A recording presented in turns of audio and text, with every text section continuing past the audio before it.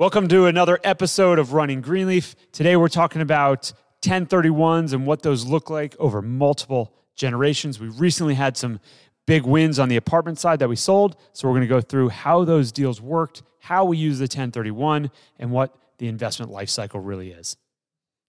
Yeah, so a 1031 is a tool that the IRS designates to basically roll over your gains. So tax-deferred, it's called a tax-deferred exchange. So there's two types of taxes that happen when you sell a piece of real estate. One is depreciation recapture, which is ordinary income. When we buy a real estate deal, we accelerate depreciation, and we get to realize passive losses on the front end. And then when we go to sell that deal in the future, we have to recapture those write-offs that we did. So we 1031, we don't realize those right away. We get to defer those. The secondary part of the exchange is the capital gains part of the taxes, where we basically roll the gain forward, and we basically kick the can down the road for paying taxes in the future. Yeah, we're deferring out what we owe, hopefully as long as possible. Yes. And some of these have been going on for quite a while. We recently just sold 3 pretty big apartment deals in 2023 that were big wins. We sold 2 deals that are up in Charlotte. We had Rosecroft and Silverstone.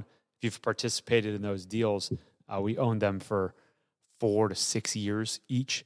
And then we have West Side Crossing, which is a deal here in Atlanta that we sold. We owned that one for 7 years.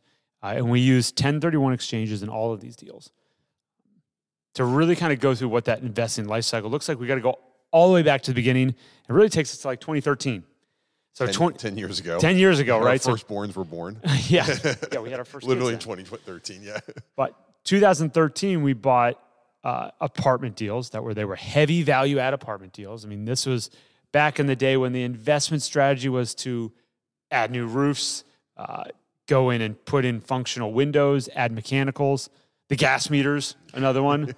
Yeah, and when we bought Embry, there were no gas meters. They were all stolen off the building, so we had to figure out how to get all the residents heat. You would not think that would be part of our value add strategy, but it very much was to get rents on this property. It was a heavy value add physical improvement project. So we did 2 deals, Embry here in Atlanta and Proctor Square, also here in Atlanta. And we owned those deals for about 3 to 4 years each.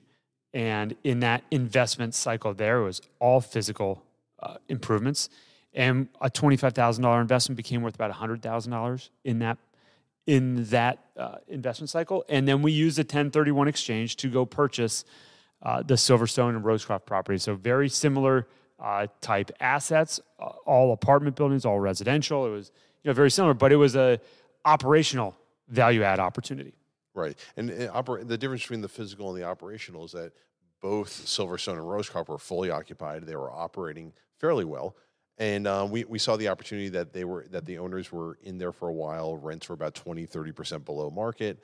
Their maintenance was kind of tired, and they really weren't providing the service needed to get market rents. So we bought the properties, implemented our program that we really focused on retention and resident service, and we're able to drive revenues by, I believe, 35% by the time we exited. Yeah, and it was kind of in a fast-moving market. So if you weren't really going with stuff, you could get a little bit behind on some of those numbers. So we did our 1031 exchanges into those, and we also bought West Side Crossing, which was the end of the physical value add space. Yep. Right. So 2017, we bought that, and we owned that one for 7 years. So we just exited that deal here at the end of 2023. So fast forward to now in 2023, and we have sold all 3 of these apartment deals. We look at our returns on those, and they were between a 3 and a 4.5 equity multiple. So we had big gains, and we were looking to do the same thing, and we did another 1031 exchange, each of these deals individually, and then we rolled them into new assets. So the Silverstone deal we sold, we had a first-generation 1031. We rolled it into the Silverstone deal, then we exited that, and we rolled that into one of our physical improvement opportunities, which is our office renovations. We're doing a lot of flex and office conversions to flex. And in that case, we think we can do the same thing again. We took our gains, rolled it into this asset, which is Lakeside over in Tucker, and we plan to complete the physical value add there, lease that space, and then do the same thing. But it's going to be a 3-year, 4-year process on that deal. Right. And really the same kind of strategy with Well, with Rosecroft, we rolled that Right, into into Vortex. So that's a different one where we've rolled that into an operator partnership where we're trying to generate stable cash flow. So in that scenario, a $25,000 investment becomes worth $100 on the first generation 1031 exchange, goes up to $450 with the second generation with another successful apartment exit, and now that deal's turning over, more than in passive cash flow each year than the original investment. So if you invested 25 in that one, you're getting over 30,000 a year in distributions out of the current format on that, and that's long-term investment strategies, not a flip. These were buys and sells, but they were not flips. They were not short-term.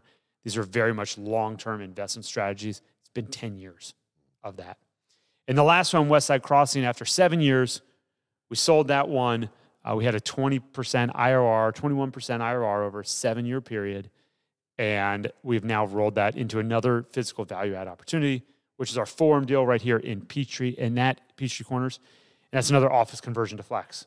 Right. And this office conversion to flex is really taking a single-story office building that was designed and built out as office and really not performing in this market. So Forum Flex was 40% occupied, and really demoing out the office, turning the back into warehouse space into storage, putting a roll-up door on there, and operating as a flex industrial property.